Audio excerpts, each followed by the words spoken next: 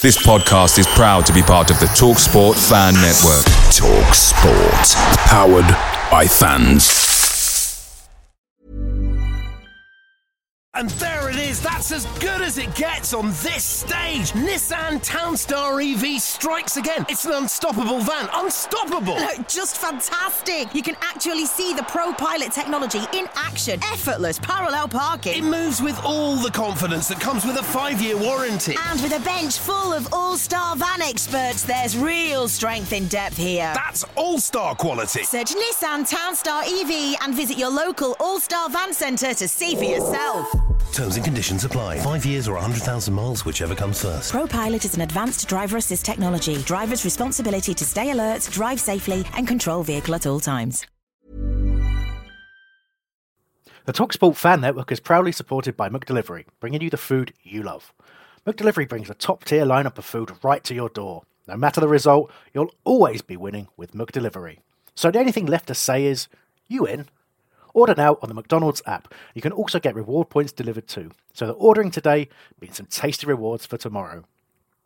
Only via app at participating restaurants, 18 plus, rewards registration required, points only on menu items, delivery fee and terms apply. See mcdonalds.com.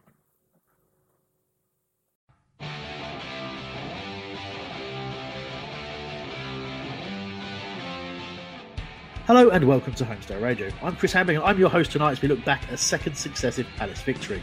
A committed and clinical performance from the Eagles to relegate Stoke City in a 2-1 win.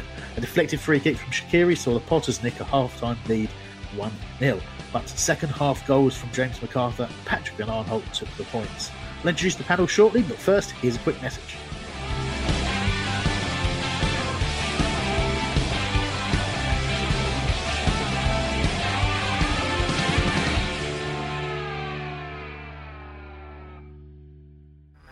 There are 99 reasons to hate Brighton. Homophobia doesn't need to be one of them. Follow us on Twitter @ProudandPalace. Okay, glad you enjoyed that fantastic introduction. Here is the panel. It's Mr. Patrick O'Connor.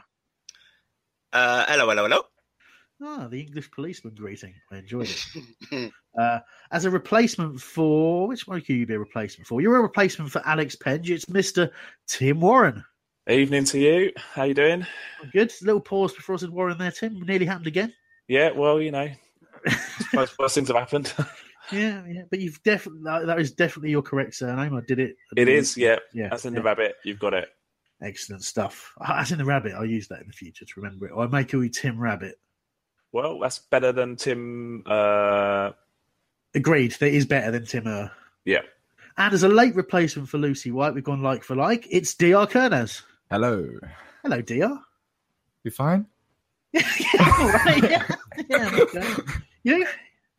Yeah, I'm good. Yeah. What have you been up to? Anything good? Yeah, I was about to go to McDonald's and my whole family's gone out and you just called me, so I can't say no, can I? I mean, to be honest, you volunteered this. Actually, yeah, right. Stop it. Yeah. I feel that you've oversold your position a bit there. Yeah. Right, that's your panel for this week. Another win for Palace. Very, very exciting stuff. Before we get into the analysis of that, just another opportunity to point you the way on Thursday night, 7 till 9 p.m. lovesportradio.com. We have a 2-hour show there. Lots of fun. Some of it is about Palace sometimes. Lots of it's about food, films, B-grade chicken shops, that kind of stuff. Just a lot of chat. But it is generally sort of Palace/sports themed. And a lot of people enjoyed it, a lot of positivity from that. A few people avoiding it because of... They've Googled Love Sport and found out that I think it's Kelvin McKenzie was one of the people who set it up. So look, fair point. If you want to avoid anything he's involved with, understand.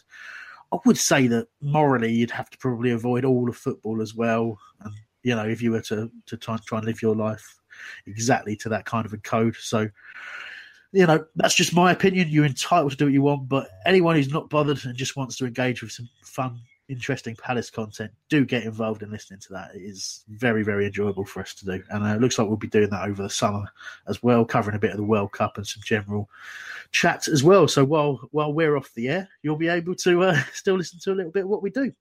And it's a lot of fun, isn't it, DR, going down there to the London studios, meeting all sorts of famous people. Remember when Albert drank Kirbishley's water, that sort of stuff? Yeah, it is. And yeah, like if you have the time on a Thursday evening, I do recommend you listen. It's something different to this, to what we do now in a review and preview show, where it's more of a chit chat and more about us and Palace. We do talk about Palace still, but it's not as significant. So yeah, it is decent listen. I once did a crossword clue of John Solarco's while he was on air and found out as a result that he'd got loads of his clues wrong. That was awkward. That kind of stuff happens. It's, Celeb Central down there at Love Sports Studios. So that's it. Get involved. It's a laugh. And I promise you next time I'm on, which is this Thursday, we will try really hard to talk about Palace for a little bit longer than we usually do. But let's get into talking about Palace right now. So, I suppose the delightful thing to point out, I think, we'll see how the panel feel about this. DR started us talking about it pre-show. We've relegated Stoke City. DR, you were one saying that's not a particular shame. Yeah, I'm happy. They've been here, I think, 10 years too long. Their football isn't that great. Away days isn't that great. I just find it, I don't know, I just find it boring. The players that have don't excite me, and it was going to happen, and it did happen, and I'm not upset. I'm quite happy. Of course, you and I were supposed to go to that game, but I got too drunk at a wedding and I messaged you. What was it? Probably about 8 o'clock before. I was already too drunk at 8 o'clock and sort of bailed, didn't I? So you were quite happy about that. So yeah, we didn't make it there, but obviously watched it on Sky, and I was a little bit down about not going in the end because it looked a cracking atmosphere and it was obviously a famous moment. Patrick, how did you feel? Did you feel for Stoke? Obviously, Palace been in that position quite a lot ourselves. I thought a stat out there, Chris, on Twitter. I've seen Palace relegated 7 times in my life, which is a lot. So I hate to see teams relegated. I mean, I don't particularly care for certain clubs and or managers. Like, I don't like Pulis or Pardew, for instance. So when they're relegated, but they're not at their clubs anymore. So do I feel bad? Not really, but I know that the sting of relegation is not something I wish on anybody, even, a Stoke fan. No, I guess not. I think for me, there was a moment in the second half where I think the camera sort of caught a Stoke fan standing up and absolutely berating Patrick Van Aanholt. I think it was about 65 minutes or so. And I just love the fact that he went on and scored the winner. Exactly. That guy must feel so stupid and sick about it. I'll ask Tim just a moment, but DR wants to jump in.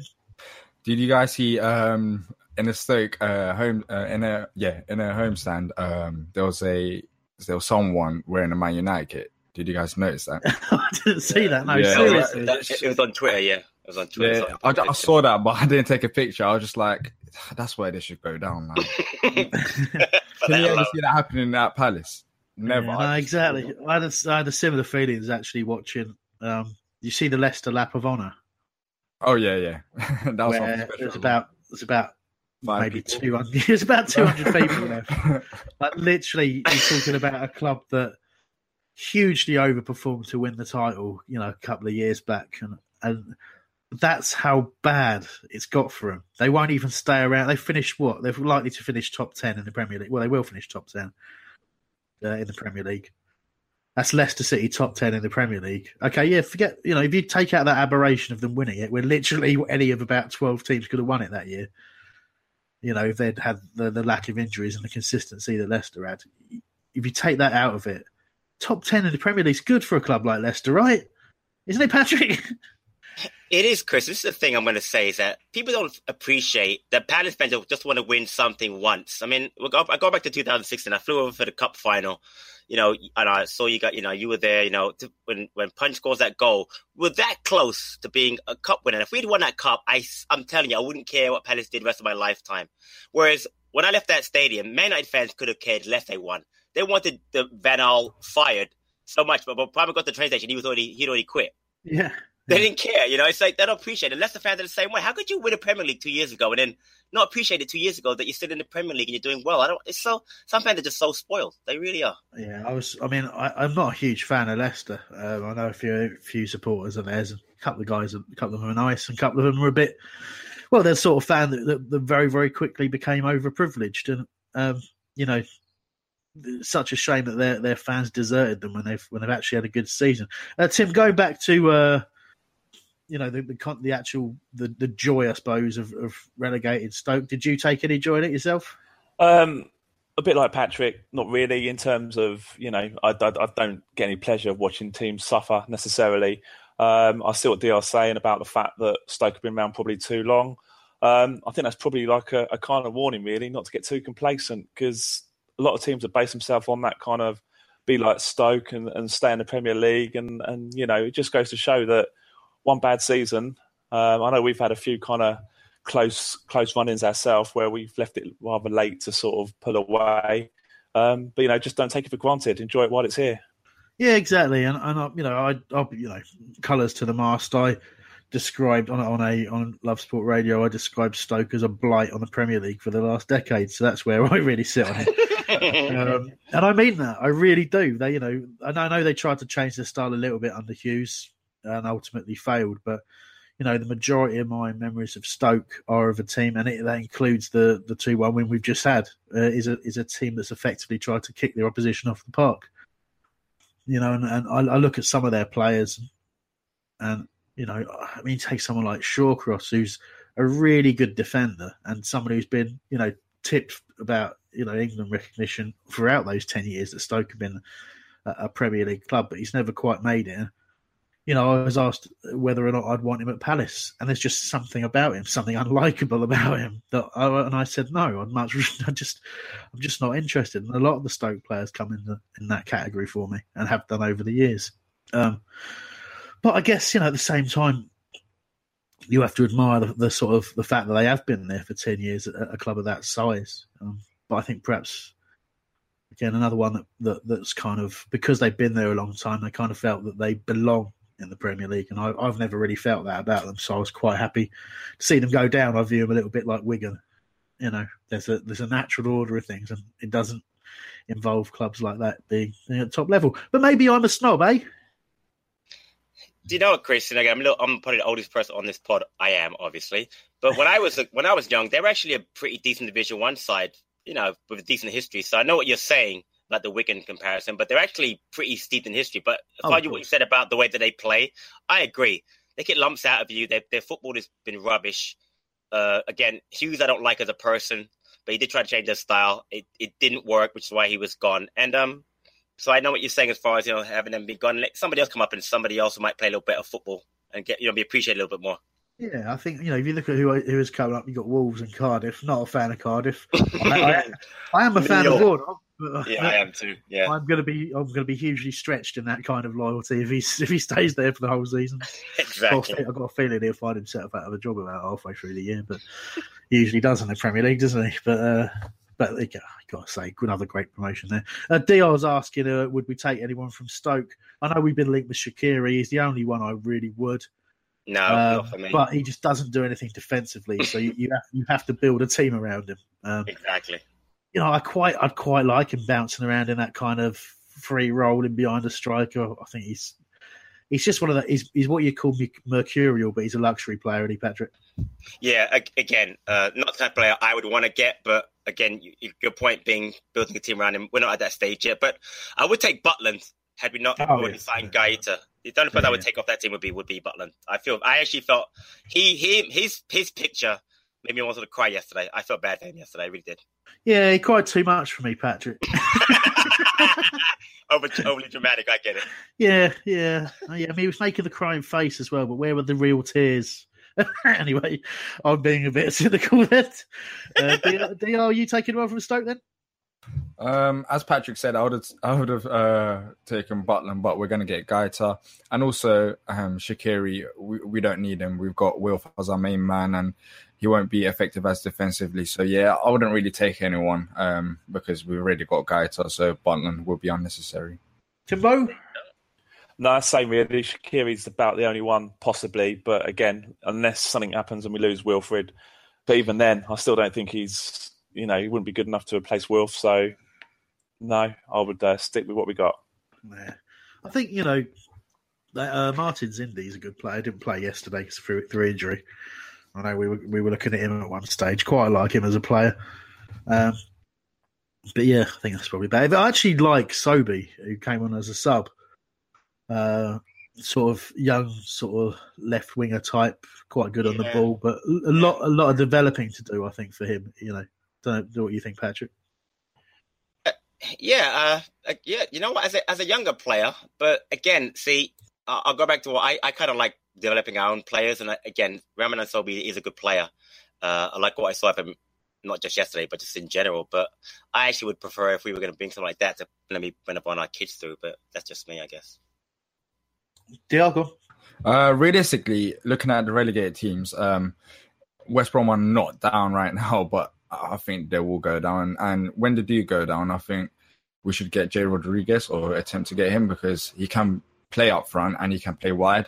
And we've seen what he's done before at Southampton and even at West Brom. He hasn't been too bad. So I think that'll be a good shout. But apart from that, anyone from Cirque, Ramadan Sobey, I don't think he'll push us on to the next level.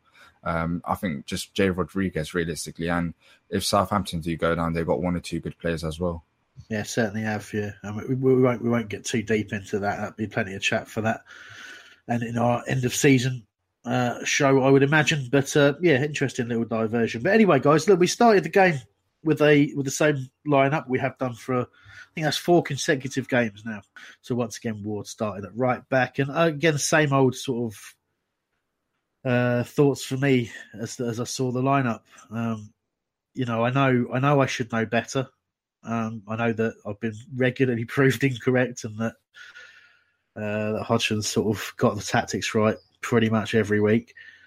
But I still couldn't help feeling, looking at the game, we knew Stoke wanted to attack. If they're going to attack, that involves a high press. If they're going to high press, that usually forces our defence to hit the ball long. If we play the ball long, it's very, very easy to defend against the forwards when they're Wilf Zaha and Townsend. So I thought, as soon as I saw it, we're going to struggle to create anything here. And I would say that probably was at least half true about how at least the first half went. And I noticed the players saying it afterwards as well. I think Van Aanholt in particular picking up that we played long ball because of the pressure that Stoke were applying on us. So you just cannot play long ball in that situation. So I don't know about you, Patrick, but I felt that again, I knew that we'd probably end up winning, but at the same time, I did think we started wrong. Yeah, I'm with you again. But again, I don't want to be critical of Roy because he's done fantastic. I just thought that the way that Stoke play, changing it. I know this whole thing about not changing the line, but I think it's kind of funny because you got to change your lineup based on who you're playing and what you're trying to accomplish. So I would have started Benteke because I thought that would really have helped us, especially when you just talk about Shawcross, big lump that he is, and to hold the ball up, and which proved right at the end. But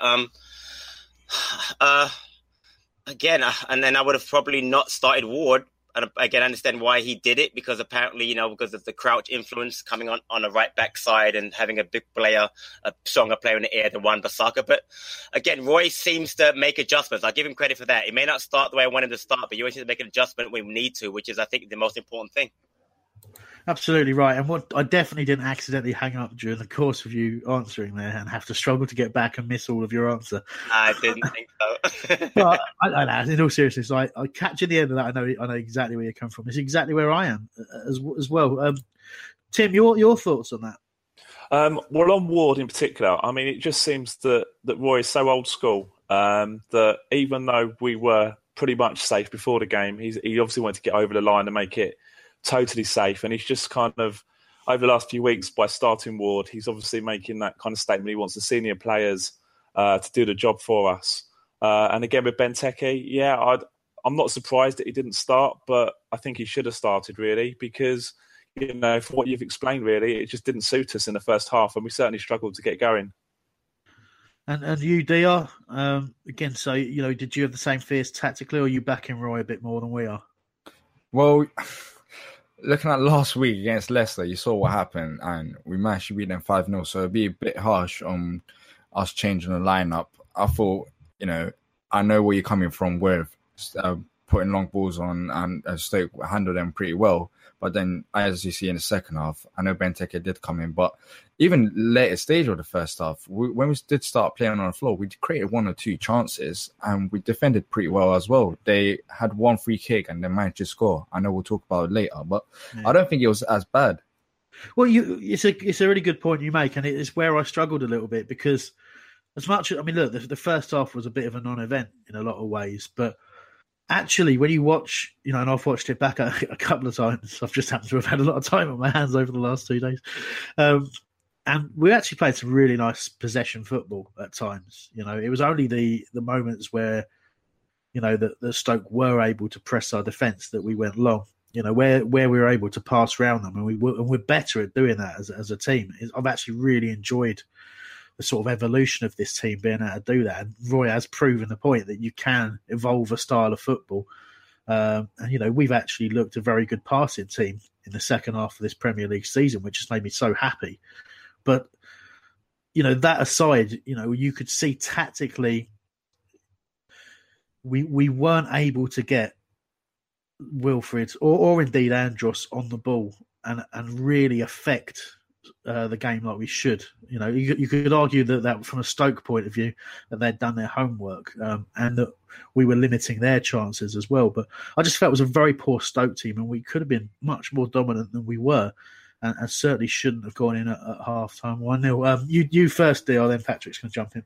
Yeah, did you guys hear what Andros Townsend said? I think he was talking to Sky Sports before the game, and he mentioned that he prefers to play out front in a way, because when he does play out wide, the ball goes majority out towards Wilf. That was an interesting point. So, I think Andros would have been happy to start up front. And it is true. I wonder what's going to happen next season, because I have a feeling that Benteke or Soloff is going to start up front. I don't think we're going to play the same type of football where Wilf and Andros are up front. So it'll be interesting to see how Andros responds to that. Well, I think sorry, Patrick, I'll let you be back in a sec, but I think it's a very interesting point that he made, that the ball was going down the left to Wilf when they were both playing out wide. But I think, interestingly, Andros could still play out wide and Wilf play central. And I think Andros would still find the benefit of being able to drift inside and play a little bit more freely than he did. But yeah, it's really interesting point that was about how we've been playing. Cool, Patrick. Well, a couple of things. Great points by DR, but I'll get that in a second. One thing I want to say is that corner kicks yesterday, because we didn't start a big man in Benteke, all of our corner kicks were short corners in the first half, which is interesting because obviously tactically we adjusted to that.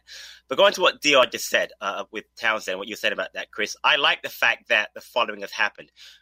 Palace are a counter-attacking team. We always have been and we always will be. But the fact that we've now learned to play with Benteke as a main striker and with 2, what do you want to call them, false 9s, false 10s, to me really gives us a lot of flexibility next year. As long as we bring in the players that can do that next year. Let's say we have to replace Loftus-Cheek and or Cabaye because they won't be back. The fact that we play a certain style and we can play either with the number 9 or 2 false 9, I think it's a very good thing for us. It's going to make things difficult for teams to play against us going forward. Yeah, definitely. You've hit the nail on the head of the point I was sort of tiptoeing around in terms of saying about how we've evolved. I can't actually remember a Palace team passing the way and moving the way that we do at the moment. I agree. I think if you look at what Steve Bruce was building, we were heading down in that direction before he wandered off to join Birmingham. Right, exactly. But again, you're talking about a division below. In terms of top flight, in terms of standard of football, it's weird we've kind of stumbled upon what we'd targeted in the first place with the appointment of the ball, haven't we? Roy surprised everyone with that. Very scary. You're absolutely right. Spot on with that. Tim? Well, you just exactly said what I was going to say, that it was ironic that what caused us the problems at the start of the season was trying to change the style of play. And just naturally, we've developed into a team that's playing far more attractive football than we've been used to in recent times. And we seem to have got the balance right now. And to have a situation this year where we have no strikers, or we've had no strikers at times, to get out of that situation by this new kind of formation has obviously, served us so well. And it, like Patrick says, it just gives us those options moving forwards. And we've got to build on that. Gomez? This may be a bit harsh, but I have a feeling I haven't seen enough of Sørloth, but if you play Benteke and Sørloth, they're more target men. And if you put that, if you play one of them up front, I have a feeling we won't be able to play this type of football because they're not as quick as Andros and Wilf and they limit us. So it'll be interesting to see what we do next season because I prefer Benteke and Sørloth coming off the bench, but I don't think they're gonna like staying on the bench for all season long. I totally understand where you're coming from. My belief is that there's a kind of a hybrid of the two ways we play at the moment that could get the best of both worlds. But then I think we kind of have to, certainly with modern football, you have to kind of let go of having any one style. You know, I think we need to accept that there's playing like this. That means that the likes of Benteke and Sørloth are going to sit on the bench. And then there's certain games where that won't be suitable. You know, and again, I point to this season. If you look at, I think the game we played against Man United is a good example where we stuck Benteke and Sørloth up top together. That worked beautifully and almost won us a game there. I mean, but you know, again, I think if we'd played the way we have the last few games in that match, I don't think we'd be anywhere near as effective. So, but I still think there's a lot more to go. We've got a lot more to do in terms of improving the systems that we've got at the moment. And as you kind of get into it, it's all about the personnel that come in over the summer. And Roy's pretty much said that himself. So we've had plenty of contact ahead of this recording, so we'll get into some of your questions and comments in the near future.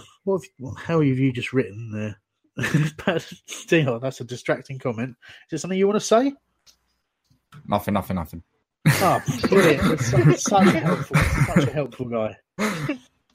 So let's talk about the few sort of chances we had in the first half and a couple of the incidents, really. So first chance of note, Patrick, was it's a little run from Loftus-Cheek. So, you know, one of those moves, as they often do, starting on the left-hand side.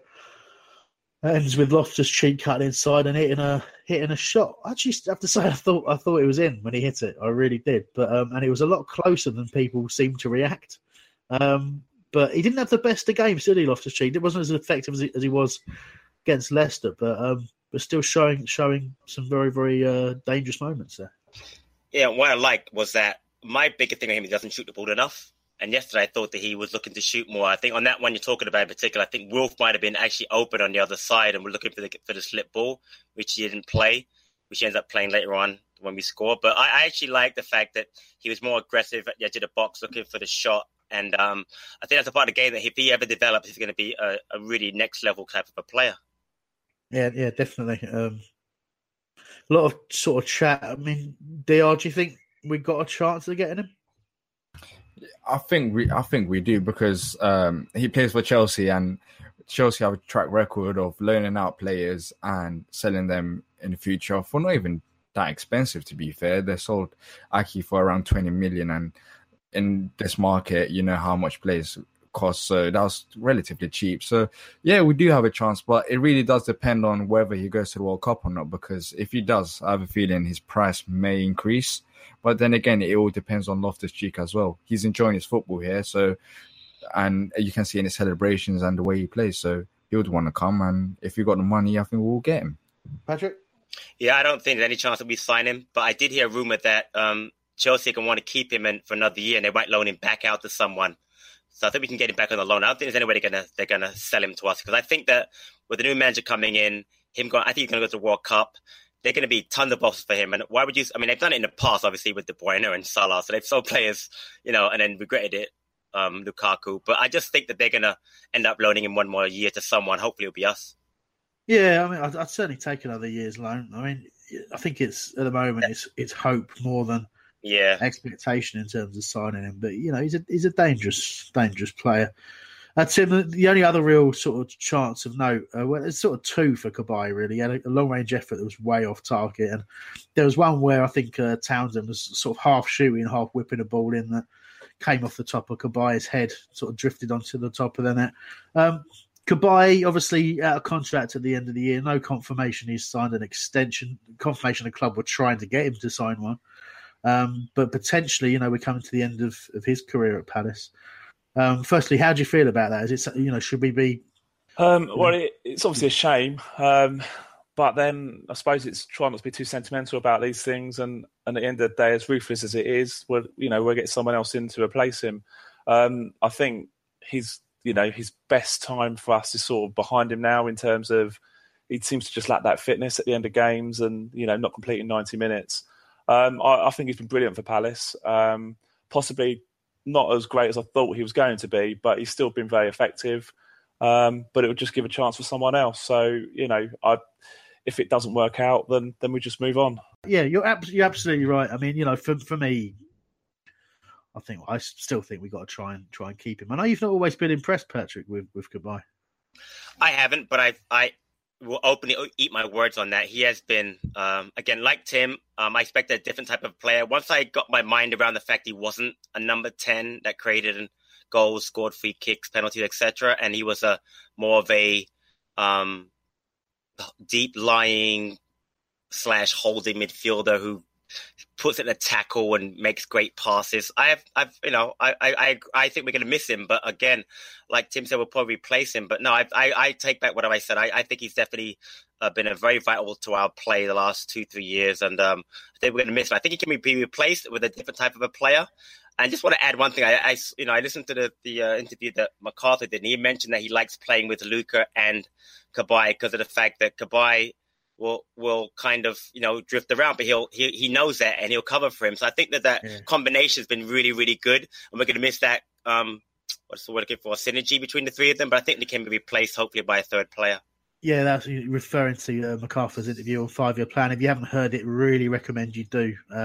Really good listen. Particularly, MacArthur's obviously seems an absolutely top bloke, but they say some really interesting comments in there as well about just how the team plays and how he's responded, and some bits about Allardyce as well. I thought it was a great listen. And but I think like you say, with the play, the way he talked about Cabaye, I just think Cabaye makes us tick, and I've said this a number of times over the years where I think you cannot have enough players in the team that can receive the ball in kind of any position, who aren't scared of being given the football when there's a player near them. I used to really hate our team because we used to have probably about, let's just say, out of 11 players, probably 6 or 7 were almost terrified to get the ball if there was a player near. For years, it was like that. And that's no offence, just because we were playing at, usually at championship level. It's a difficult skill to receive the ball under pressure and still have your head up and be able to look for a pass. I remember talking in glowing terms about Michael Hughes being the only player in our team at one stage who could do that, who could receive the ball and also see the big picture while he had the ball at his feet. And Cabaye is one of those players who can do that. And obviously we're blessed with a lot more these days. But like I say, you can never have enough of them. Go on, dear. Your last bit on Cabaye, and we'll move on. If we do give Cabaye another contract, I think it has to be a short-term one, because I know wages is going to be an issue because he's one of the highest-paid players, and I don't think he'll take a massive pay cut. So I'll give him a short-term deal, get 1, if not 2 max, because I feel like after maximum 2 seasons, he's going to not be able to do it in the Premier League. And as you said, he has a massive impact in the squad, as Maka said as well. I'll give him a short-term deal. Yeah. I mean, whether it's, I don't know, you think this probably is his last chance at a big contract. For me, a lot of it depends on whether he wants to go back to France or if he want to continue playing football in this league. I think we're most likely to be his destination to stay. In all honesty, but that's more of a hope than an expectation, I think, at this stage. A couple of chances for Cabaye. The other main incident in the first half, Tim, was injury to Joel Ward. Obviously, see Wan-Bissaka warm up to come on, and then you see Roy change his mind and get Martin Kelly off the bench. And I actually took the time to explain it to Wan-Bissaka as well. A couple of gestures. One looked like a gesture of a ball going over the shoulder of players. What were your thoughts on that decision? It's just kind of going back with what I said earlier. That kind of backs up for me in the fact that he didn't want to risk putting Wan-Bissaka in and going straight for Martin Kelly, who we know is a reliable replacement. I wouldn't have had a problem with that before Wan-Bissaka's been sort of, playing for us in the side. But it just, whether it's this communication thing or lapse of concentration or whatever it may be, Royce just obviously wants to, not risk it. He's just going for the experience. And like you say, you could see him putting his arm around him as if to say, look, I'm really sorry, this isn't your opportunity, there'll be other opportunities in the future.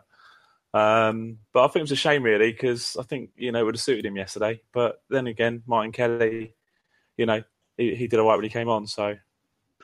Yeah, Patrick, I mean, obviously you're similar to Tim. I know you'll probably feel getting the youth on, getting more experience can't do any harm, in all honesty, can it? And then, but also, I suppose, probably like myself, you kind of think, well, it's actually nice to see the manager explain himself on the touchline.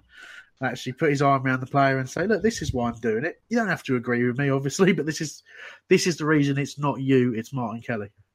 And that's the thing I will take from that whole exchange, is that I really appreciated or liked the fact that he spoke to the young man about why he was not going on. So, because for me, I'm worried about Wan-Bissaka's mindset. I don't know the kid. I saw the interview that Chris Grierson did with him about him, and he seems a very quiet, shy type kid. Even though I heard Richard Choi say he's a little bit of a, behind the scenes, troublemaker sometimes. That kind of mischievous, I guess, is a better word. But I like the fact that Roy did that. I think that that's the kind of thing that we don't see as a man manager, and that's why Hodgson has been so good over so many years. The man knows how to manage a team and how to manage a squad and how to manage a man, and I think that makes me feel a lot better about him not playing yesterday than had I not seen that exchange that happened between him and Wan-Bissaka. Definitely, and it's interesting you talk about his man management. It was MacArthur after the game telling a story about how at half-time that Roy really tore into the players, and they were a bit surprised because they didn't think they were that bad.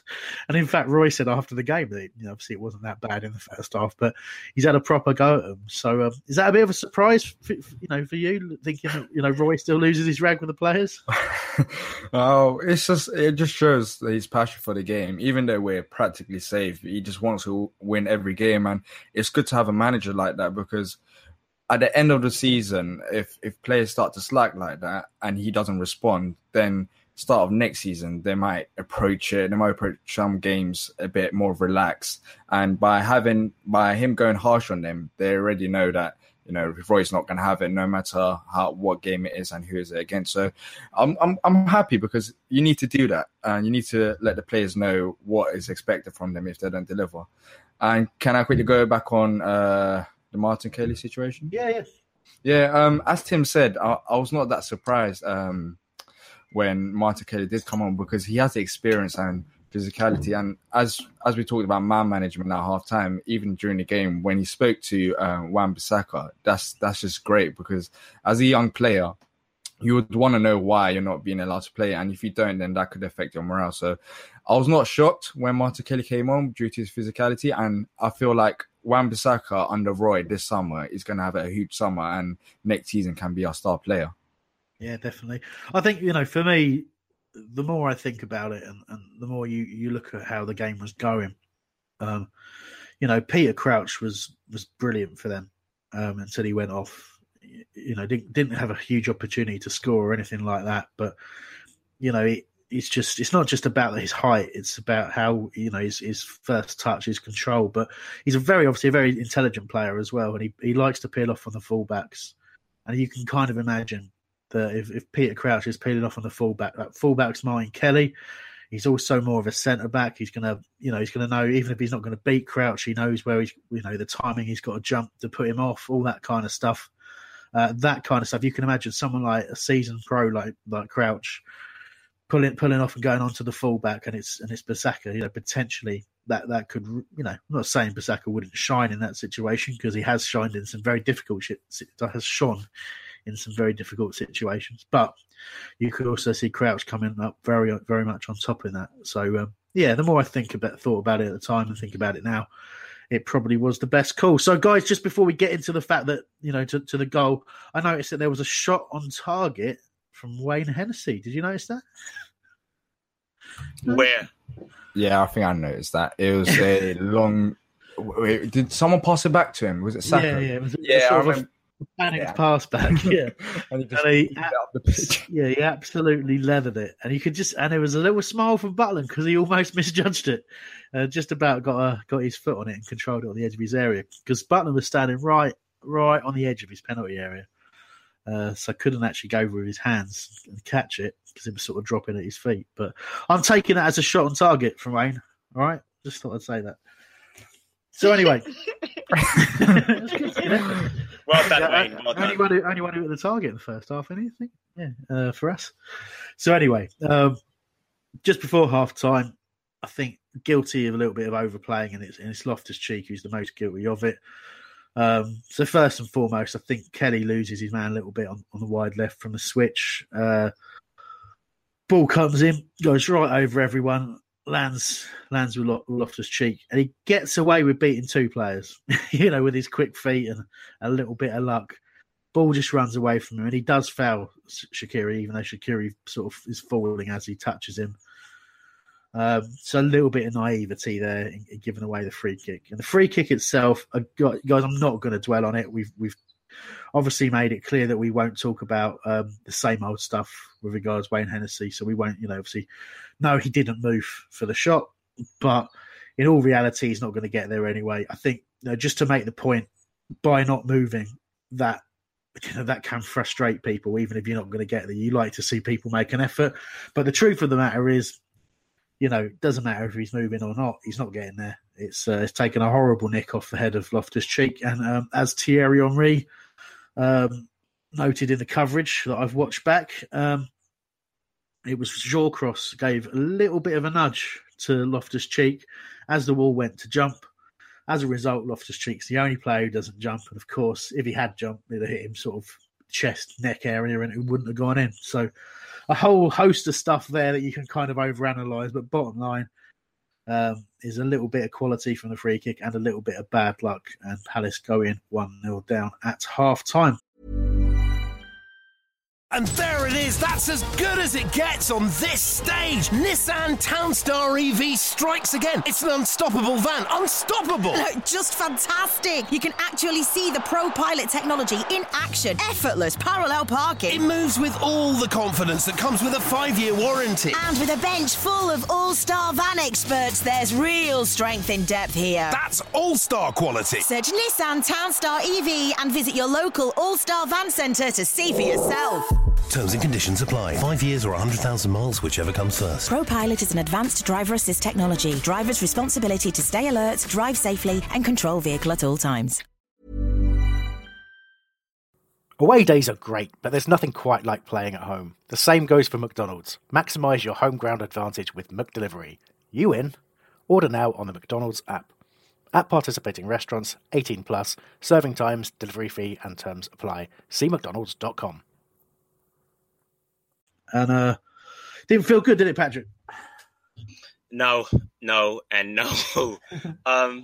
The only saving grace was that I thought that we would be able to come out second half and pressure them because at this point now they're up 1-0. They have to win the match to avoid relegation. They're going to feel some pressure. And I just thought to myself, you know what?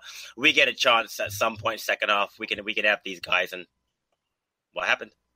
Well, exactly. It's weird, isn't it, that the 1-0 almost it's a difficult one for them because they while it's 0-0, they've got the certainty that they need to go and attack. Exactly. They need to press. At 1-0, you're like, well, we don't have to, but it's dangerous if we don't. But we don't have to. But it's dangerous. Do you know what I mean? You have that. You're that in between. If you're 2-0 up, you can sit and defend to a degree and play on the break. It's a dodgy situation. You're absolutely right, and it did play into our hands a little bit. And it's interesting, sort of reading social media and some of the comments made by many Palace fans and Stoke fans alike that there was this inevitability about the second half. And a lot of Stoke fans I know felt that even though they'd gone in 1-0 up, they just felt, okay, well, we're going to lose 2-1 in the second half. It's obvious. I think they'd seen it enough this season, but. What I will say is obviously going 1-0 down at half time, we come out in the second half, and Tim, I don't know if you felt the same, but the opening sort of 5-10 minutes of the second half, I was absolutely livid because we did exactly the same as we'd done in the first half, in that we allowed Stoke to pressure us, and we started playing it long ball. And that was literally up until sort of 55, 56 minutes. And the game started to change around substitutions. But incredibly frustrating, that opening period of the second half. Yeah, I must admit, at half time I wasn't too concerned because I thought, we'd come back into the game later on. But yeah, I didn't. I thought we would come out for the start of the second half, kind of all guns blazing and going from it straight away, rather than it taking that extra 15 minutes or so to kind of get us into the groove. So yeah, it was like you say. Peter Crouch, he came off, didn't he? Shortly before we equalised, I believe. Yes, that's right. Yeah. And whether that, I wouldn't say it's massively significant, but like you say, he'd been causing us problems. So, we just suddenly clicked into gear, and it's a shame it took so long, but thankfully it did. No, you've jumped, Ted. You're absolutely right. And I picked out as well. Crouch going off at the same time. Benteke coming on was a huge turning point in the game. But go on, Patrick. You want to jump? Yeah, just to add, I wrote in my notes as I was watching the game, Stoke dropping very deep, and that's exactly what was happening around the 60th minute. They dropped off really deep, and I just at that point felt that they were there to be had because, again, they're in a situation. You're right. They're up 1-0. Do you defend the 1-0? Do you go for the second goal? I mean, you can't afford to get for the match to be drawn. So at that point, they just started playing very different, which is Lambert's style, and I understand it, but you could just kind of tell the pressure was kind of get to them at that point. Yeah, I've seen many a Palace team do it. The manager's waving them forward, but under no circumstances are they going to go forward. They're dropping off deep because they're panicking. Yeah, exactly. In their head, they know what's at stake. They cannot help it. They psychologically cannot help, and it's edging, isn't it? It's a slow thing over a period of 10 minutes. They're creeping back just that little, like inch by inch by inch. But the distance between forwards and midfielders is getting longer. The gaps for the Palace midfield to play around him was getting bigger and bigger. We grew in confidence, and exactly as Tim has said, the two substitutions were absolutely critical. First of all. Actually, Stoke were lining up Crouch to come off before we made our sub, but it was actually Benteke who came on for Cabaye first. And, cards on the table here. I was terribly wrong, but I was like, why are you taking off Cabaye when you should take off MacArthur? Take off MacArthur. Funny, I know there'll be people sitting at home are like, why would he take off MacArthur? He was man of the match, blah, blah, blah, blah. And it's just because I just think Cabaye is a better player. But I'm so wrong. It was just a reactionary thing, and I know I was wrong. I'll say it now. I was absolutely wrong to do that. And similarly, when I see them bring on, I can't pronounce his Rami. I said it earlier, didn't I? Ramadan Sobhi.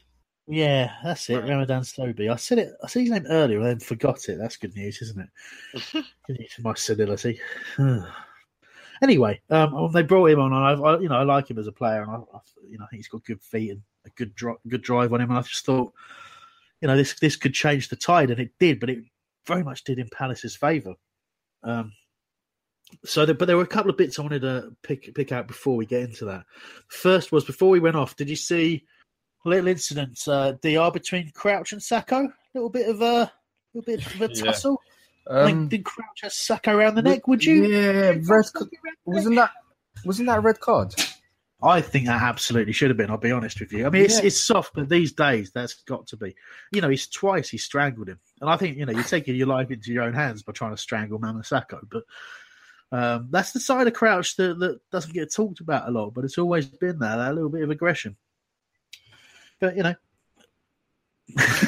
got nothing to add a bit. No, yeah, I think it was. I was showing at the TV. I was like, red card. But I don't think the ref spotted it. To be fair, I think if he did spot exactly what Crouch did, he would have gave the red card because it was just scandalous. He was grabbing him by the throat and he just wasn't letting go.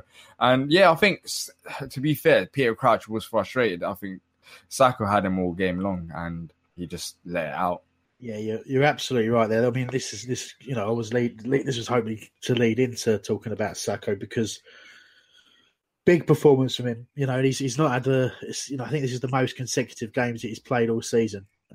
Really, really big display from him, I felt. And the first big chance of the half. We're talking about the fact that the game eventually went Palace's way, but Sacco getting back during this incident was incredibly important because Stoke sort of had that little breakaway, didn't they? He went to Shaqiri, who found Ndiaye who's fortunately appears to have no left foot because he immediately cut back on in on his right. I'm sure you remember this one, Patrick. Cut back in towards the centre, and I don't even know if Sacco even touches the ball, but a combination of Sacco and I think Tompkins getting back, and the ball sort of not quite reaching Peter Crouch, and we really got away with one there, I think. Yeah, and you're right to point out that Sacco had a really consistent, excellent game. It's the kind of game that, when he doesn't make those silly passes, people realize why, we got him and why it's so important. But no, he was blocking passes. He was defending well. He had the little bust up with Crouch. I mean, he really was definitely agree with you, Chris, one of the better games he's had consistently for 90 minutes since, all season. For me, I just love his distribution. He's just got that extra little bit of quality play out from the back, Tim. And I think that probably, having Sacco there, being able to pick a pass, that's something that this style that we've been talking about, that we've evolved into, he's got to be a key part of that, right? Yeah, definitely. I mean, you do still get those off moments, though, don't you? Like there was one in particular when he just he looked like there was no danger at all, and he just played a kind of blind pass almost, and I can't remember who put in trouble now, whether it's a short one back to Hennessy, but it gave you that kind of heart-stopping moment. But generally, he's just so calm and collected. And yeah, he kind of gets a lot of the kind of moves going into our midfield. And definitely better having him in our side, that's for sure. Stuff. Right, well, here we go. This is where the game starts to change. As we've talked about, Palace was starting to take control. The two subs, obviously, they take Crouch off, stick on Sobby, and then we take off Cabaye, stick on Benteke. And it really, that change starts playing in our favour, start adding a bit of pressure to Stoke. You then get that moment, which is another thing I think just stacks up in our favour, where just lining up for a free kick, I think Glenn Johnson and Tompkins getting a real nasty little row, pushing each other, heads together, all that kind of stuff. Luca comes steaming in and everyone's getting wound up. And I think that's, whatever it was, whoever sparked that put the fire in the bellies of the Palace players. It was already there, believe me, because they weren't slacking, they were trying. But I think it just gave us that extra 5% or so just to up things, because all of a sudden, I think someone stepped over a line and it focused the minds of the Palace players. And it's not too long after that, we're pushing Stoke, they're dropping deeper and deeper and deeper. The number of fouls that Peters and Shawcross committed on Zaha was getting to a stupid level. And then Patrick, talk us through the equaliser. So Maka shows Ramadan Sobhi the inside. His pass is blocked by Sacco. Benteke wins the header. So let's not forget that. Benteke wins the header around the centre circle, which is huge. It really is. The ball goes to Zaha. He's 3-on-3 with Stoke, with Loftus-Cheek on his running his left and Townsend on the right. Wilf drives towards the box, plays it wide to Loftus-Cheek. He dribbles to the 18. All the time, by the way, Macca's running. Yeah. From the 18-yard, Macca's running. He's running. He goes to the outside Loftus-Cheek. He overlaps him. Loftus-Cheek plays him in. Macca plays a beautiful one-time left-footed shot into the side panel to beat Butland. I mean, let me tell you something. What a goal. And it epitomizes James MacArthur. It really does. I mean, what other player goes from 18 to 18 to get into position to score? Because it could easily have just been the three players I spoke about. Wilf, Townsend, and Loftus-Cheek could easily have, done what they did. Like I said before, Loftus-Cheek shooting a little more. He could have easily taken the ball in like he did in the first half, taking that shot. But the fact that MacArthur makes that run and opens himself up for the overlap is brilliant. And I just want to add one thing. Anybody remember the goal that Joe Ward scored against Chelsea when Sacco, when he crosses it in and everybody thinks it's Wickham? Well, over here, that was Wickham. It just epitomizes like a player that would make a run from his own half into the box deserves to get rewarded. And that's a perfect example of that yesterday. It was a brilliant, brilliant goal all around and great play by James MacArthur. Yeah, great summary there. And obviously, to pick out a couple of things. First of all, the Benteke header. He's got no business winning that header. He really doesn't. He's absolutely miles away from the ball. People criticise him for not chasing stuff because he doesn't chase what he considers to be a lost cause. Fair enough. I understand that, because sometimes when you chase a lost cause, you create something. You create a bit of uncertainty.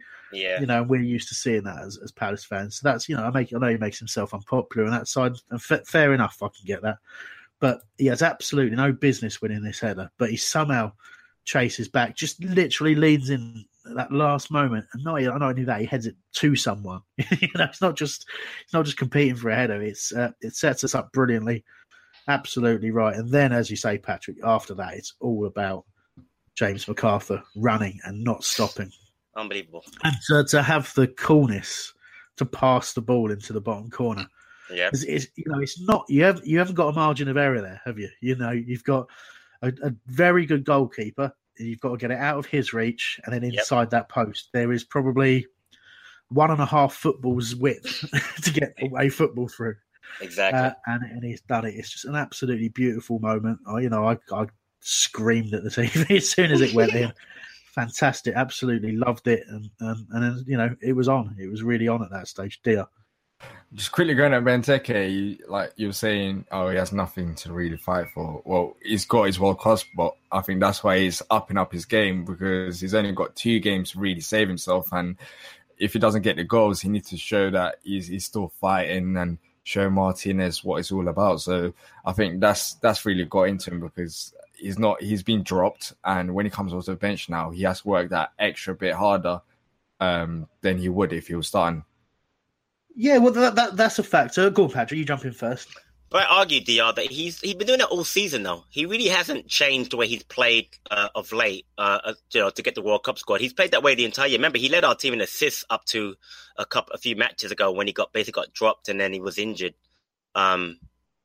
So, I mean, again, the problem with Benteke for me has been the lack of goals. But as far as his link-up play and his assists and stuff like that, I think he's been very good all year. People just don't want to see that. But I will say this, though, Chris and Dion and Tim, is that the fans in the stadium have been brilliant. I watched a couple of videos yesterday, and they were singing his name, which is great. So I think that the backlash is more people on social media than their fans. Even last week, obviously, at Leicester, the Leicester match, they were singing his name. So I think that's really more of the social media than people at the ground. They get it.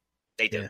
Oh, look, you're absolutely right. Palace fans at the games, you very rarely get the negativity that you see on social media. And they've always supported and backed Benteke. Always, even though I've heard a lot of moaning, actually when you're standing next to someone who's not a fan of Benteke, and there's plenty of people who aren't, you might hear the individual moans, but basically it's a collective, Palace fans support Palace players. And you can forget that when you're reading too much Twitter and too many of the message boards and stuff like that. And sometimes it's good to give yourself a break from that and just go to games and just experience the fact that most Palace fans are good people and do support the team. So there you go. It's a good point you make. But to add to what you're saying about the World Cup place, dear, I also think it's relevant to say that, Benteke played when he came off the bench like he had a confidence boost. Let's not forget he had that boost against Leicester where, a real outward showing of support from not only his teammates but the fans as well. That extra goal. I think he played, let's just say it this way. There was a couple of moments where you had Benteke running with his ball, with the ball at his feet, at defenders. And that I like to see, because that's the old Benteke. Not playing with his back to goal the whole time. It's dropping deep and turning and running with the ball and making defenders make a decision against him. And he started to look a lot more confident just in that one game. So I think the Leicester game had a real positive effect on him. I just think it's a shame the season's coming to an end, because I think he's maybe a few more games away from starting to really threaten and be back at his best again. But that's just, maybe I'm being hopeful there. We'll have to see what the summer holds. But I thought he played very, very well off the bench. So, not too much more to go. Just checking the time out. We've been talking a while, so we'll wrap this up fairly shortly. But so that was the equaliser. And then obviously we plenty of pressure on Stoke after that. I don't think that anyone was under any impression that they were going to get back into the game and win it after that. I think it was all about whether they could hold on to a point and hope results went their way. But we didn't give them that opportunity, Tim, did we? Let's talk about the winner. Yeah, so I must admit I was at my stag do watching the Palace game in the pub beforehand. So some of them decided to go outside in the sunshine. Sorry to interrupt him. Can I just check? Was producer Mikey Fairley at that stag do? No, he wasn't seen. I'm afraid. But he said he was going to go. I know. 100% he was going to be there. He wouldn't let me down, but he let me down. Weird. Dio, what do you think? Does he exist? Does he exist? Does he exist? You've never met him, have you? Yeah. Does he actually exist? He says he's met me, but I don't recall meeting him. So he's a dodgy guy. we need to do some tests behind the scenes because he doesn't exist. He's a robot. Yeah, I think he's a robot. It's designed by Chris. Interesting conspiracy. Anyway, Tim, you were in the stag do, getting closer and closer to that TV. Yeah, so there's a few people outside, and I basically talking through the goals. Loftus-Cheek picked up the ball. I think he slips it into Benteke, who knocked it wide to Zaha, and Zaha kind of pauses for a moment rather than just playing PVA through, and in doing so, Shawcross gets back, and then Shawcross intercepts and plays a delightful ball through to PVA. Just has the keeper to beat, and he slots it past him, and it's a glorious moment. I couldn't sort of stay quiet. I was shouting around the pub, so all my mates come, what's going on? And it was just a glorious moment, to be honest. Absolutely glorious. Yeah, fantastic finish from PVA. He really has got that goal touch. And Patrick, the thing that used to annoy the hell out of me is now the thing that I love the most about him. He's totally turned it around from being a player that, after he played at Bristol City in the Cup and made a horrendous amount of errors and was all over the shop, nobody wanted him back in a Palace shirt again. All of a sudden, he's an absolute hero, worth every penny of the 14 million we paid, and a proper threat when he breaks forward out of nowhere and people just don't go with him. Yeah, and that's the thing, though. I mean, watching him play at Sunderland, that's the thing PVA's always brought. He's very good attacking.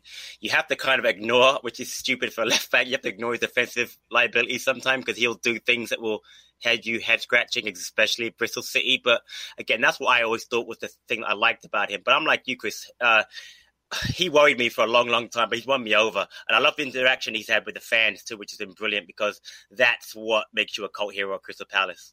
He is, and he was on Twitter, and I don't know whether someone asked him about his affection for Palace or whatever, but I just remember his answer to it was, it's a special club, a very special energy, and I think he epitomises that. I think he's bought into it.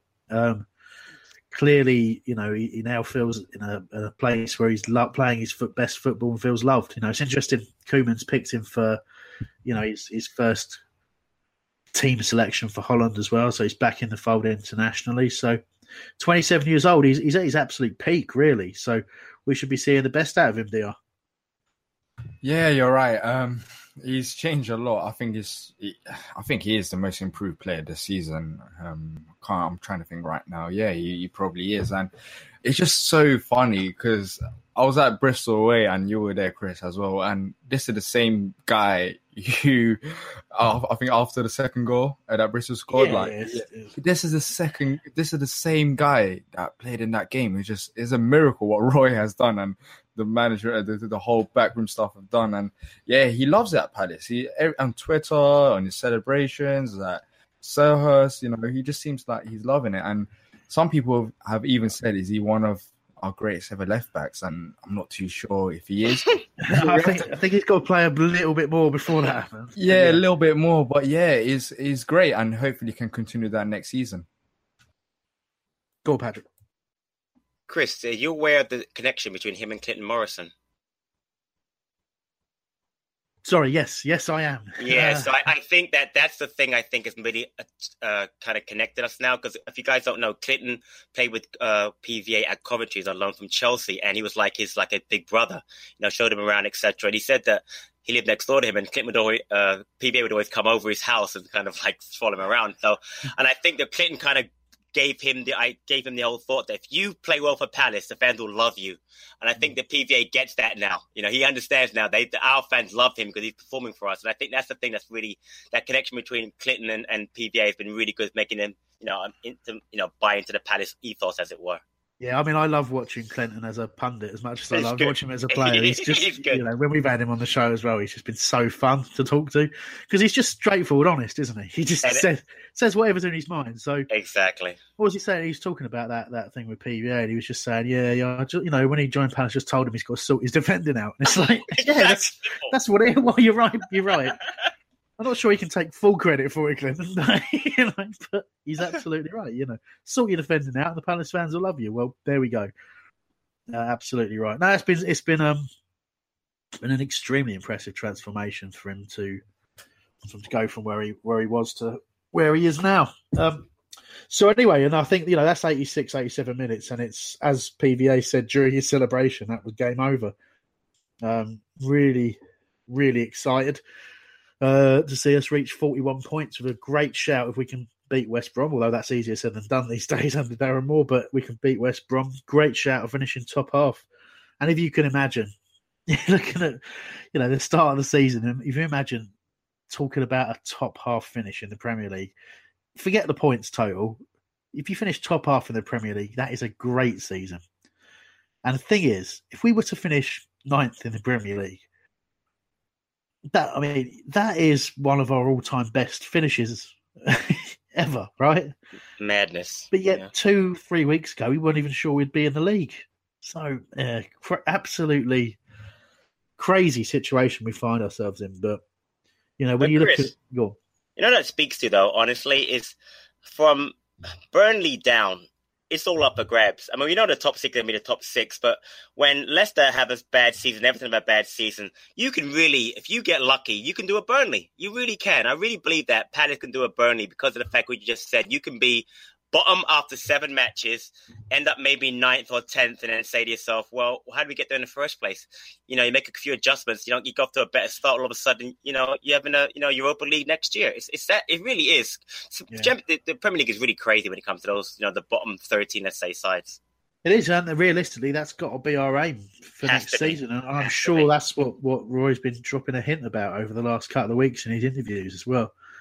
That he believes that we're already a few players away from being a kick-on in that way, and stop worrying about relegation and start looking to what we can achieve. But hopefully, when you look at this season's just mad.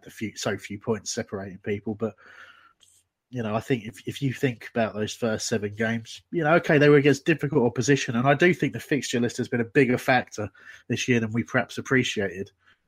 But there's time for analysing that in our end of season show, I guess.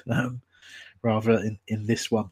Just before we go, Dale, you wanted to ask a question there? Yeah, it's Roy, manager of the year. Is it manager of the year? Yeah, it is, right? What would you call it? My mind's playing games with him.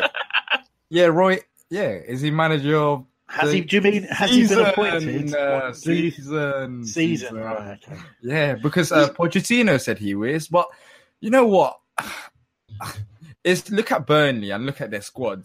I have a feeling that we have a better squad than Burnley's, and Sean Dyche has done a great job. So I'm a bit in the middle. I don't know if it's Roy or Sean Dyche, and it might sound really dumb, but Pep Guardiola, maybe. Yeah. But look at his squad. It's a really hard one, isn't it? It's just I don't know whether to pick if it's Sean Dyche or Roy Hodgson. I don't think it's Pep because yes, he's done good, but look at his squad and look at the amount of money they spent. If you look at Burnley's squad, they're nowhere near Man City's level, or even I don't think they're better than us in squad wise. So yeah, it's a hard one. What do you think? You guys have a quick chat about that. I'm just going to quickly go to the toilet. Is that all right? Yeah. Also, if you run out of stuff to talk about on that side of things, talk about who do you think was man of the match. We'll be back in a minute. All right. So on the manager of the year, I know what you're saying, but money doesn't always guarantee that you're going to win. So I know what you're saying about Guardiola, but look what happened to them last year. I mean, it was only his, he was new to the league, etc., etc. But I really think that you make a good point about Hodgson. I think he's done a fantastic job. I mean, 41 points in 31 matches is ridiculous, and I agree with you. I think Dyche has done a great job with that Burnley squad, but I would still give it to Guardiola because I think that despite the fact that they have all that money spent, they're going to achieve record levels of wins, points, goal scores, etc. And I think that the manager year, normally for me, probably has the best side, and I think Man City by far the best side. Over the course of 38 matches, that is. Interesting. Tim? Yeah, I have to agree with that. I mean, Man City have been phenomenal this season. They've broken all kinds of records. And yeah, they've got the finances, they've got the players. I've always done a fantastic job. But at the end of the day, you're talking about the best manager in the Premier League, aren't you? So, you know, I think it's on results basis, it would be Pep. Oh, yeah. It is a hard one, isn't it? But I'll go with Sean Dyche. And it's quite weird that none of us said Roy because you would expect us to say Roy because we support Palace. But I thought Dyche has done a great job. It really has. If you look at that squad is not great. And if you look at our squad compared to theirs, I think we've got better players than them. And credit's due, they're going to play European football next season. But then, like Patrick says, this is our chance now. If we have a normal, when I say normal, let's have a summer without any drama. Yeah. And like you say, we can push on and be the next Burnley next season and be that team that, you know, wins more games than they lose and, you know, push up the top half of the table. I mean, that's where we was hoping we'd be at the start of this season. And obviously that didn't work out. But we've got a great opportunity now. We've got a great platform to build on, you know, and we can take us to that next level. Worth noting, guys, sorry to jump in there, but it's worth noting that we've lost 3, I don't know if you call them established Premier League clubs, I guess you might do in one way, and we've kept 3 promoted clubs. What impact do you think that's going to have on the league next year? In terms of, you know, you're going to have 3 newly promoted sides who are going to be reliant a little bit on momentum, although Wolves have got a bit of money to spend, but, you know, and then you've still got the 3 promoted clubs through from last season who have that difficult second season syndrome to come. So can I jump in, Chris? You may. I think that next year the top 6 will be the top 6. You're going to have Man City, United, Liverpool, Tottenham, Chelsea, Arsenal. Chelsea also will have new managers, so they're going to be up there. I think after that, it's anybody from 7 down to 20. I really believe that. I think next year you can see Burnley struggle, might get relegated. I'm not even joking. Everton could struggle again.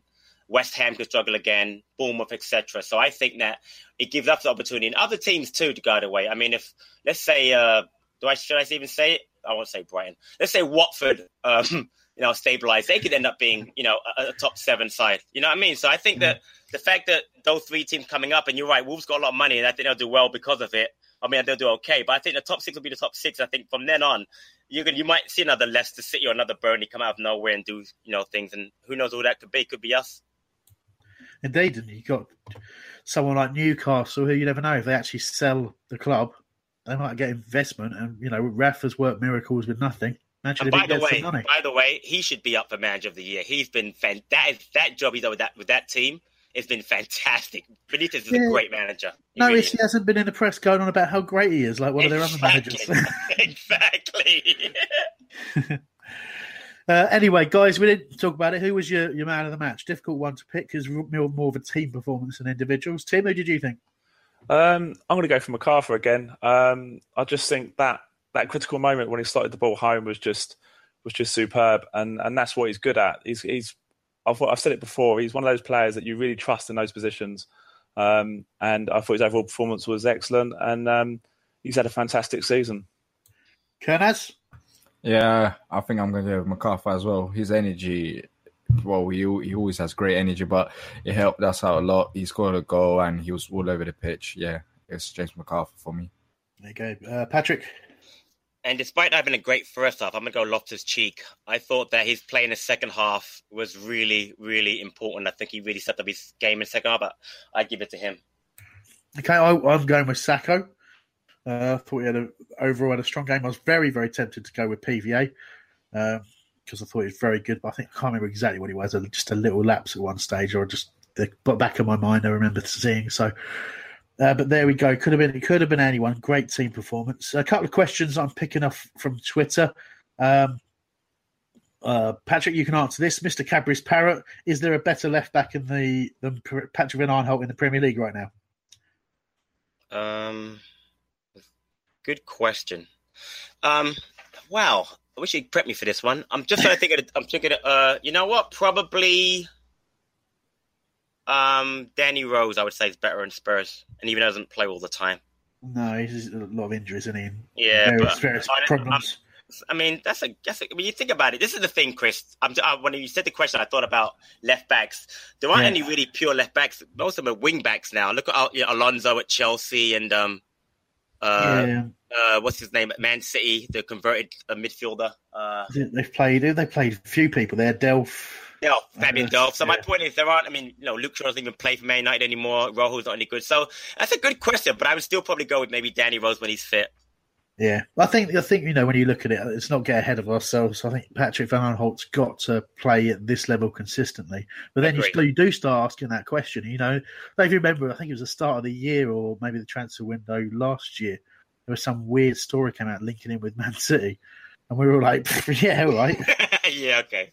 But in all seriousness, if he carries on that form, you could potentially see it, couldn't you? What he can contribute at both ends of the pitch. But let's not get ahead of ourselves, though. Chuck Myers has been in touch. Why do we always look to the Premier League or Championship players for transfer targets? What are your thoughts on looking for players in the MLS?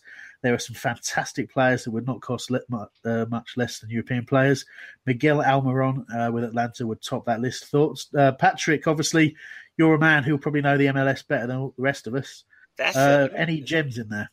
There are a few. Almiron is an excellent player. He really is. But I don't know if his style would.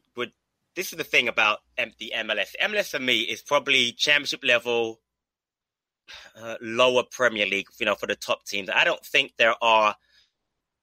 I mean, for instance, I'll give you an example, Chris. The best player in our league, I think right now, the striker is Bradley Wright Phillips, Ian Wright's son. He really is. But he's in his 30s now. The league suits him perfectly. The style that they play. I think Almiron would be good in the Premier League. There are a couple of others. The guy on Toronto, the Italian player, is excellent. His name, oh my God, I'm embarrassed now. Giovinco. Yes, Giovinco would what a player so someone like that. But I don't think there's a lot of players coming from the MLS. Most of them are going the other way. But that's not a bad shout. But I think that there's probably other leagues in Europe that'll be better suited for looking for players in MLS. But it's great shout though, really. I do think there's a couple of things, isn't there, around some of the players it's very difficult to get work permits for. There's issues over ownership of players at times, yes, I think. Big problem. Because obviously there's that whole roster system and all that kind of stuff to battle with because the league effectively owns the registrations at times. Or was that changed now? I don't know. I tried to look into it. It's every player's contract is the way they did it because way back when NASL went out of business because the big team would spend money like the Cosmos and the small team went out of business. So every contract is owned by the leagues. That's why players don't really move to Europe that much, and it's a really big deal for a player to move. Like for instance, Tim Ream went from the Red Bulls to Chelsea, and now he's somewhere in Europe. I think Vitesse Arnhem but it's a big deal to get a contract. But Jordan Much, by the way, he can leave whenever he wants to. yeah. He's last I heard he wasn't getting in their team either at Vancouver, but oh dear, Jordan Much. You talk about Bradley Wright Phillips, which DR has just learnt. He's Ian Wright's son. Well done, DR. Well done, mate. Thank you. Yeah, you're welcome. Well done. Good stuff. But anyway, I was reading that article on the BBC about him this week, which was really, really interesting. And he talked about how while he was playing football in England, football was second nature to the lifestyle and all that kind of stuff. And it took him going out to the US and he was watching a game apparently and said it was Thierry Henry who was playing for New York Red Bulls at the time, was it? Yeah. And he said, how did you lose that game? You had you and Cahill. And he said, you'll find out when you play. It's not easy.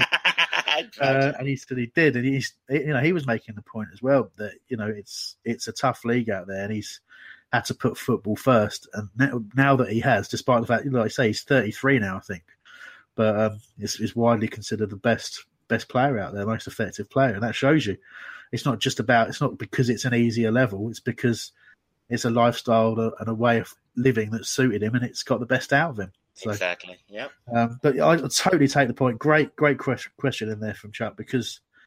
I think we've highlighted that there are difficulties in getting players over, but it's as a league. I've seen a couple of games recently without having never previously engaged with it at all, really, and I've been surprised about how entertaining it is and how good the quality of football is now. I think over the next few years, you'll just see it grow as a league and become more and more entertaining. And I think more and more people will watch it. It won't just be about the EPL. And Chris, I have a Jordan Much update. Oh, okay, cool. He has a hamstring injury. That's why he's out. Oh, gutted. Shockingly. Has he done that? Carried some shopping or something? Certainly wouldn't have been running, would it? Anyway, I'm sorry, Jordan. You're not terrible at all. You are. Just a tweet in from Stuart Flynn. He's actually responded to something that I posted on Twitter yesterday about how I was a bit gutted that the season is coming to an end. And Stuart saying, honestly, I found this one of the most draining seasons, especially with the polar reactions of fans to each result, which I totally get and am guilty of as well. Just wanted to be mathematically safe as soon as possible, start again next season. So good comment there from Stuart. And I really, say in particular, the note that he's made of our polaring reactions to every result. It's the worst game in the world and we're terrible if we lose and everything's brilliant if we win. And that is also exhausting and draining. You'd like a little bit more level-headedness, but it's been a crazy, crazy season. And still one game to go, gents. Still one game to go. And that means one more review show to go and an end-of-season special with some announcements coming soon. Just a little tease there, but I'm not going to tell you what they are. But we'll leave it there for now. Thank you to everyone who got in touch with us today. Sorry it wasn't a live show, but bank holiday, sun was out. Difficult, isn't it? Difficult. The entire lineup changed at the last minute as well. So there we are. So other than you, Patrick, you were consistently available, no problems today. So first of all, thank you, Patrick. You are very welcome. Thank you for having me. Cheers, Tim. Thank you for stepping in, mate. It's been a pleasure. All right. Thanks for having me. And DR, Mr. Last Minute Kernaz, as you're known in a variety of circles, thank you for stepping in as well. Thank you, Chris. No worries. Cheers to Sam for producing. Done a wonderful job once more. Download the preview show. Listen to us on Love Sport on Thursdays. And we'll be back next week at some point. The game's on a Sundays. I don't know when we're going to be on, but at some point.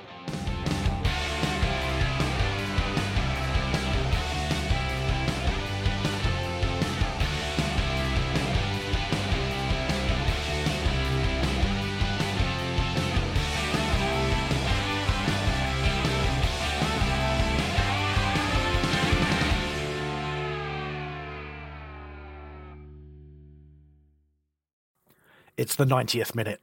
All your mates around. You've got your McNugget share boxes ready to go. Your mate's already got booked for double dipping, and you steal the last nugget, snatching all 3 points. Perfect. Order McDelivery now on the McDonald's app. You in? At participating restaurants, 18 plus, serving times, delivery fee, and terms apply. See mcdonalds.com. And there it is, that's as good as it gets on this stage. Nissan Townstar EV strikes again. It's an unstoppable van, unstoppable.